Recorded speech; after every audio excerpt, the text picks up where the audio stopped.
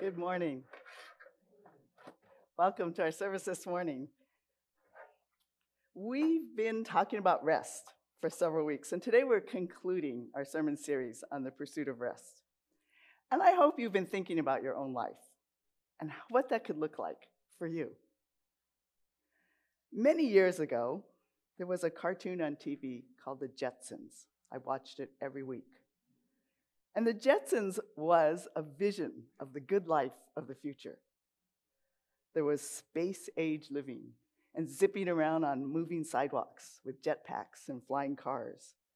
And it was a leisurely life with lots of labor-saving conveniences and robotic maids who did everything you needed: cooking, cleaning, taking care of the house. And I read this in an article. The Jetsons has had a profound impact on the way Americans think and talk about the future. Though it was just a cartoon, it was based on very real expectations for the future. Now it's a way to talk about the fantastic technological advancements we're seeing, or conversely, evidence of so many futuristic promises that remain unfulfilled. George Jetson went to work for 1 hour a day, 2 days a week. I looked it up on Wikipedia. And that was the hope of the future, a 2-hour work week. And that remains unfulfilled, right? We don't have a 2-hour work week or flying cars.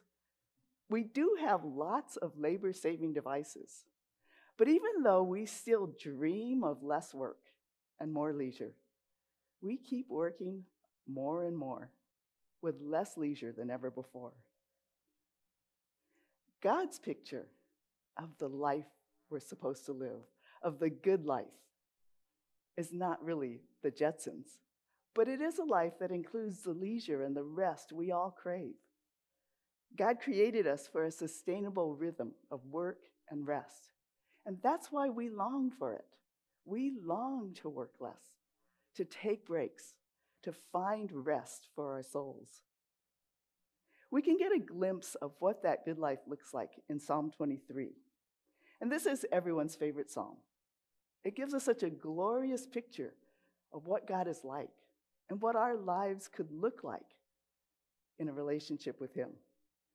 I'm going to read Psalm 23 in the New King James Version because it's the version that rolls off my tongue. It's hard for me to read the newer versions.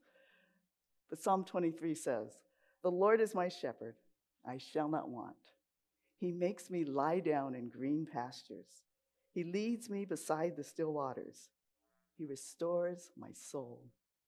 He leads me in the paths of righteousness for His name's sake. Yea, though I walk through the valley of the shadow of death, I will fear no evil, for You are with me. Your rod and your staff, they comfort me. You prepare a table before me in the presence of my enemies. You anoint my head with oil, my cup runs over. Surely goodness and mercy will follow me all the days of my life, and I will dwell in the house of the Lord forever." And this psalm gives us a picture of rest, of peace, abundance, protection, security. There's a reason we all love Psalm 23, that we read it at funerals all the time. It gives us comfort and peace. We feel the safety and security. And it begins with rest. We long for that. Verse 2 says, "He makes me to lie down in green pastures." And sometimes it might sound like forced rest. But in Hebrew, the word "makes me lie down" is one word. And it can also be translated "causes me to rest." The New Living Translation says it, "God lets me rest." And the idea is that the shepherd provides what's needed so that the sheep are able to rest. They need to rest, and the shepherd makes sure they're fed, that they're safe from predators, that they're untroubled by pesky flies, and that they can lie down and rest without worry or care. The shepherd takes care of everything they need. And Jesus does that for us. He takes care of everything we need, and He invites us to rest. In John 10:14, Jesus says, "I am the good shepherd. I know my sheep, and my sheep know me." And Jesus is our good shepherd. He gives us this rest, this picture of Psalm 23, with that peace, protection, security, abundance. And you might never have thought of Psalm 23 as a reality for your life, but this is who God is. And this is what our lives can look like in Christ. And it begins with rest. Pastor John Mark Comer uses 4 words to describe Sabbath rest. He says Sabbath can be thought of as stop, rest, delight, and worship. And these are the 4 meanings of the Hebrew word Shabbat. So for those of you who are looking for a formula to follow or steps to take, this might be helpful for you to think about it. This is not the law. This is not what you have to do or how you have to do it. But it might help you to think about it, to think about what your next steps might be or how to approach it. It's a good pattern for how we can think about Sabbath. So first, stop. Sabbath means to cease, to stop working for one day, just as God stopped on the 7th day of creation. So what could you stop doing in order to find rest? What's the hard work that drives your busyness? Or the internal narrative that feeds your anxiety? On my Sabbath, I stopped working on sermons and ministries because that's my job. But you can keep working and serving the church on your Sabbath if it's not your job. Old Testament Hebrews were an agrarian people, so it was appropriate for them to not harvest the grain. But you can work in your garden on your Sabbath if that's something you love to do and it's not your work. So think about what your normal work is that you want to stop on your Sabbath. And whatever you choose to stop doing will probably require some preparation. It will probably mean that you have to think about it ahead, to do some things the day before, or think about when you can get them done so that you can rest. You probably will need to be intentional and exercise some discipline so that you can do enough the day before, so that you can take care of those big decisions or the housework or whatever it is you want to stop doing and rest on your Sabbath. You might need to make some choices about technology and social media and set that up so that you can rest. And all these things might seem like they're hard to stop doing, but it also might feel like a relief to think about not doing them. For some of you, stopping seems impossible. And if you're a caregiver or parenting little ones, or if your work schedule just doesn't allow for a 24-hour period of break, think about shorter breaks. Be creative. Ask God for help. Ask people for help. And consider how it could work for you. Second, Sabbath means to rest. And we cease working in order to rest. A lot of people start with taking a long nap on the Sabbath. And if you're tired, that might be the best thing for you to do. In my reading, I noticed many of the authors of the books we're using for the sermon series didn't come to Sabbath willingly. They didn't think they needed it. Ruth Haley Barton has written many books on spiritual rhythms, and her latest book is on the Sabbath. And she said she resisted Sabbath for a long time because she was busy. She didn't think she needed it. She was busy running an organization. And then she had a bike accident and went right back to work the next day. And of course, people made comments. They told her she should take more time off, that she wasn't indispensable. And it got to the point where she started to think God was trying to get her attention. And she began to explore Sabbath. Pastors talk about starting a Sabbath practice after coming close to burnout or quitting. And author Wayne Muller says he was driven to reevaluate his life after almost dying from streptococcal pneumonia. And in his book on the Sabbath, he says, if we do not allow for a rhythm of rest in our overly busy lives, illness becomes our Sabbath, and our accidents create Sabbath for us. So it might be true that if it seems impossible to take a Sabbath, if you feel like you're too busy to rest, maybe God is trying to get your attention. Maybe you're the one that really needs to rest. So what would that look like for you? What would be restful for you? Spiritually, emotionally, mentally, as well as physically. It might be listening to music, reading a good inspirational book, taking a nap, being outdoors, laughing and playing with your family. Whatever is restful for you, lean into that. When you hear Psalm 23 and you think about those green pastures and still waters, what comes to mind? Lean into that. Third, Sabbath means to delight.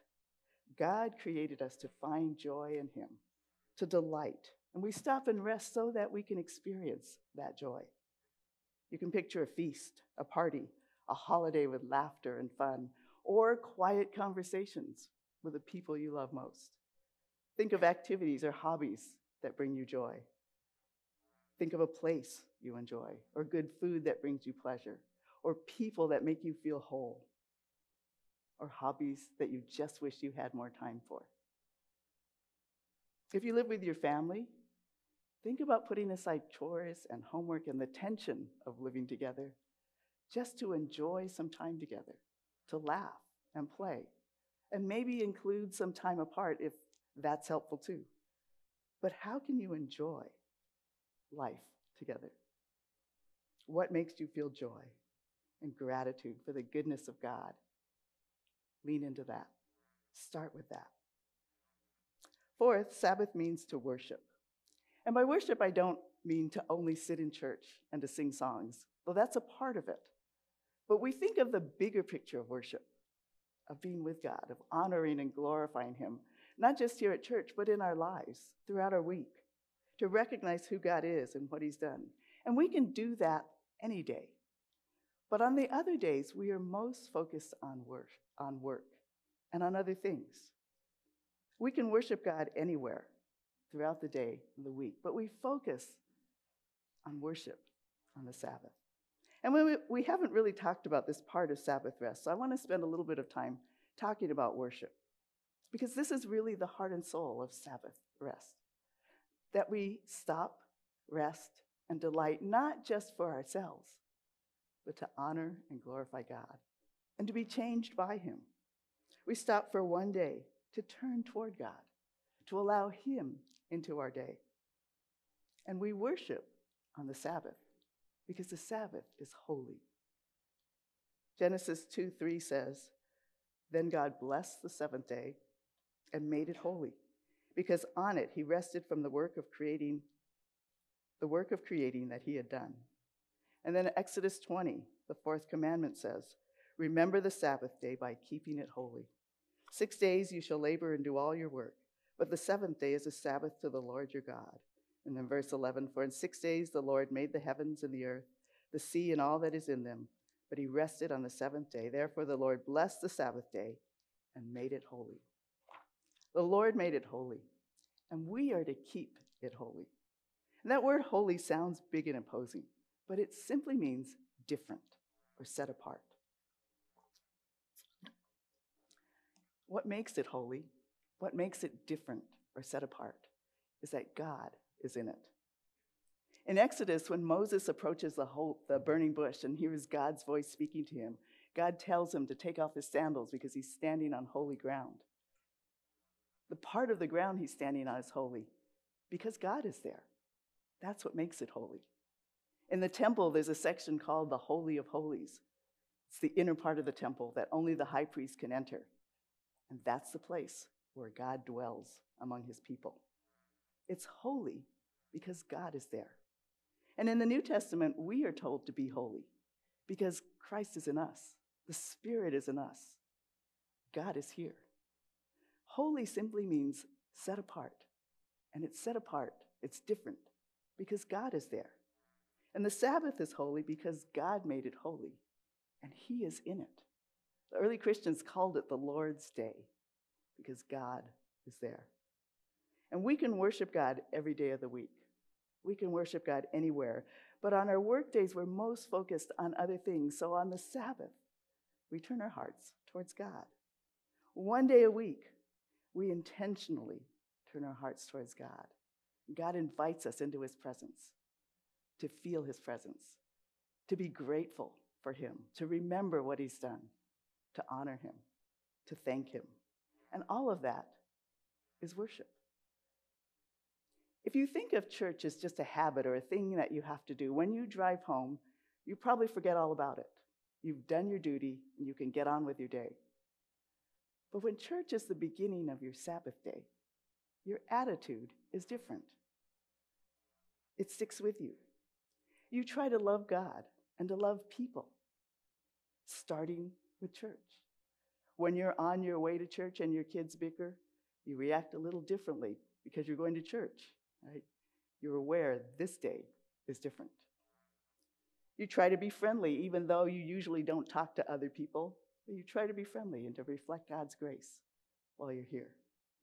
You sing the songs. You don't just watch the worship team, even though you're not a person who normally sings, and you don't think you have a good voice. You sing from the heart because that's worship. And you pay attention to the sermons, even though you're tired, even though your mind wanders. You try to intentionally engage and to listen for how God speaks to you, because this is where God is. God speaks. God meets you here as you worship. And you enjoy community and serving, blessed by others and wanting to bless others, because this day is different. It's holy. And we expect God to be here. We expect to experience God's presence. We know that God is here, and we can carry that sense of God's presence throughout our day and our week. We think about it more. We feel good and grateful, and we carry that good feeling home. We feel thankful. We relive good conversations. We chew on new thoughts and ideas. And we listen again to the worship songs or hum them if we can't remember the words. And we set apart this Sabbath day and let the Holy Spirit in to work in our mind and in our heart and our feelings and thoughts to change us. And it impacts us. We begin to notice that God is here. We become more aware of his presence in our week, his activity in our lives. And we can grow to have an attitude, a spirit of worship and praise and faith throughout the week. Sabbath is a weekly day to worship, but it also cultivates a spirit of worship all week long. God created us for a rhythm of work and rest so that our busyness and hard work is interrupted. And for one day, we recenter our faith. We refocus our dreams. We renew our trust and our gratitude toward God. And we refuel for the week ahead. That's what can happen. That Sabbath brings us back to worship and recenters us for the rest of the week. That's what can happen. But it might not happen right away. The pattern of Sabbath is to stop, rest, delight in worship. And you might just start with stopping and resting, just taking a break and relaxing for a day. And then over time, as you think about it, you start to add activities that bring delight. And then you naturally turn towards worship as you feel that delight, as it grows into worship, into thinking about God and reorienting your life back to God. I don't remember when or how exactly I started to practice Sabbath, but I do know that it started as a part of a desire to be the kind of person the Bible talks about. I had been going to church faithfully since I was a little kid.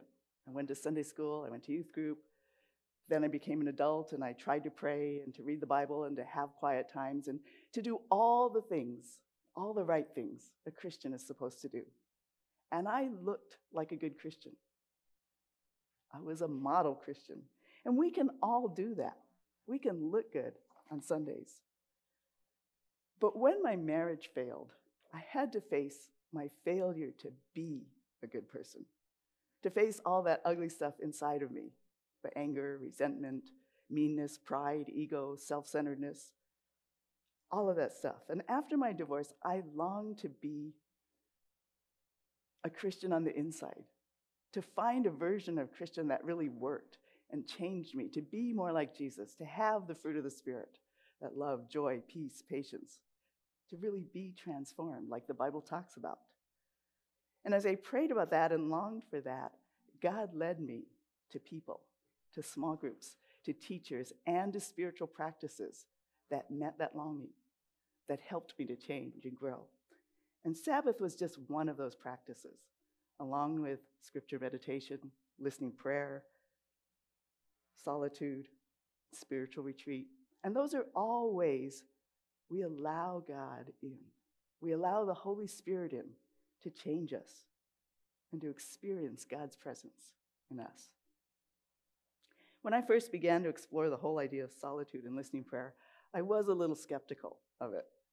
I thought of myself as a logical and analytical person.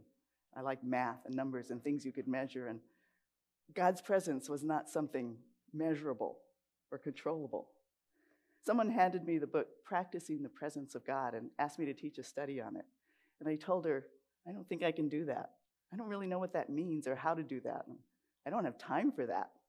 And I don't think I'm the kind of person who can feel God's presence, who can practice the presence of God. But she told me just to try it, and I did. And over time, over the years, I found that I am the kind of person that can feel God's presence. And I think we all are. We do it in different ways. We approach God in different ways and meet him in different ways, but we can all experience God's presence. We can all begin with the Sabbath or other spiritual practices that make room for the Spirit to speak. We can pray and listen for God's leading while we're driving or walking or running or doing other things. We can read scripture and reflect and think about it, not just read it and put it away, but actually reflect and think about how God might speak to us. I told someone to try it for 5 or 10 minutes, and she thought that was too long. So I said, well, try 2 minutes. And she's been doing that, and she says it's really made a difference for her. So 2 minutes, you can do that. We can journal, listen to worship music, sing along. We can light a candle. We can just sit and think and allow God into whatever comes to our minds, the anger, worry, frustration that surfaces. But I found that practicing the presence of God, whether on a Sabbath or just on a solitude break, really was the best part of being a Christian. And for me, it was the key to change, to growth, to allowing the Holy Spirit in, to bring change on the inside. When we make time and space for God, we allow the Spirit in to change us. And whether it's a 24-hour period of Sabbath, a full Sabbath day, or it's shorter breaks we take whenever we can, when we come to God in faith and worship, God meets us here. Ruth Haley Barton says, like all spiritual disciplines, Sabbath keeping is a means of grace, a way of opening to the transforming work of God beyond anything we can accomplish for ourselves. I cannot will myself to be the person I experience myself to be on the Sabbath, but I can open myself up to it so that God can come in and do what only God can do. As Rabbi Heschel puts it, every seventh day a miracle comes to pass, the resurrection of the soul.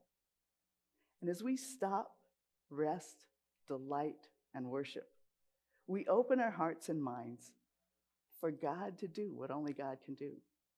And this is the work of the Holy Spirit to come in and change us. When we stop, we learn to trust God for the things we stop doing. We turn to him. We notice him more. We see God's grace in our lives. We feel good and blessed.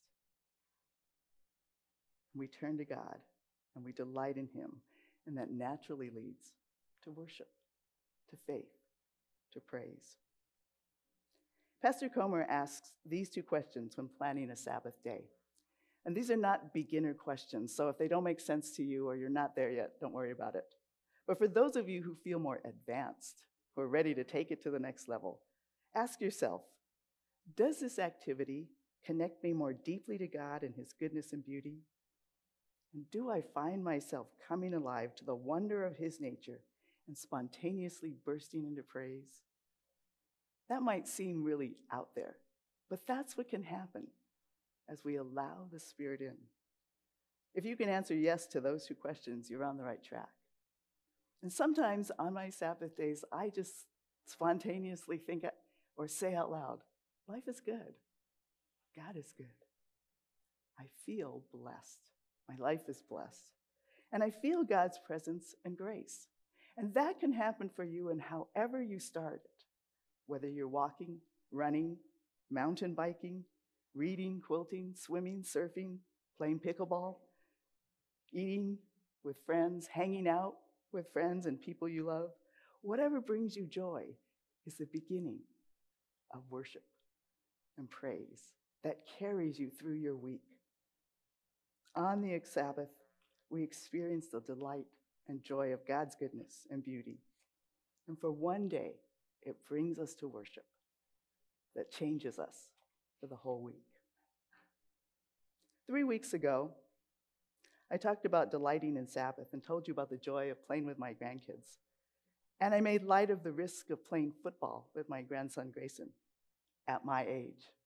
And then 9 days later, I was playing with Grayson and I fell, which is what this is. We were playing handball on the driveway, and I stepped back to get the ball and kind of lost my balance, fell backwards, fell on my butt, which is what you're supposed to do because, it's padding. But I had to put my hand out to brace my fall, and I sprained my thumb. It's fine now. I can do almost everything. This was a week and a half ago. But the day after my fall, I couldn't do very much. I tried to work on my computer on this sermon, which was my plan for that morning, and I couldn't type for more than a few minutes without it starting to hurt. So I had to stop and ice my hand most of the day. I couldn't work. I couldn't lift anything, couldn't do any housework, couldn't go grocery shopping, couldn't do any of the things I had planned to do that day. And the most surprising thing to me was that I was fine with it. And that's not normal for me. My normal reaction would have been to stress, right? And I had that moment of concern, but I immediately knew I could trust God, reflexively almost, as I started to think, oh no, I knew I could trust God for that day. My normal reaction would have been, I don't have time for this, which was always the phrase that I said or that popped into my mind when something would interrupt my plans. But I do think that it's in keeping the Sabbath that I've learned that I can trust God for a day off, that I can give up control and trust him to provide. And since I couldn't work, I just enjoyed a Wednesday off, a second Sabbath day that week. And I laid around, I read a book, I watched TV, Googled thumb injuries, stress-free. I didn't feel that stress. By Thursday, my hand had improved significantly so I could get right back to work. But it was as though God had given me that day to remind me, to show me that I had grown, that Sabbath really does make a difference, so that I could tell you that it does. It was as though God was saying, look, see, it works, right? And this wouldn't have happened before. God is good. He changes us and grows us. Sabbath is a weekly day to stop and rest. We grow into it, into delight and worship. We grow in our faith and seeing God work, in trusting God and experiencing his presence. That one day a week can make room for God to work on all the other days as we allow the Holy Spirit in to change us, to grow us. What are you longing for? What are you thinking about when you think about rest? Some of you have already started to make changes or to think about how to do it. But as you've been listening to these sermons over the last several weeks, what stood out to you? What do you want to do? How do you want to rest and to know God and his provision and his goodness better? As we close, I'm going to read Psalm 23 again, and I want you just to sit back and listen. Dan's going to play some worship music, but just listen to your longings, whatever comes to mind. I'll read the psalm and give you a moment of quiet to reflect on it, and then I'll just close in prayer. But pay attention to the images, to the thoughts, to the feelings, to the longings that the Spirit brings up in you. Psalm 23. The Lord is my shepherd, I shall not want. He makes me to lie down in green pastures. He leads me beside quiet waters. He restores my soul. He leads me in the paths of righteousness for his name's sake. Yea, though I walk through the valley of the shadow of death, I will fear no evil,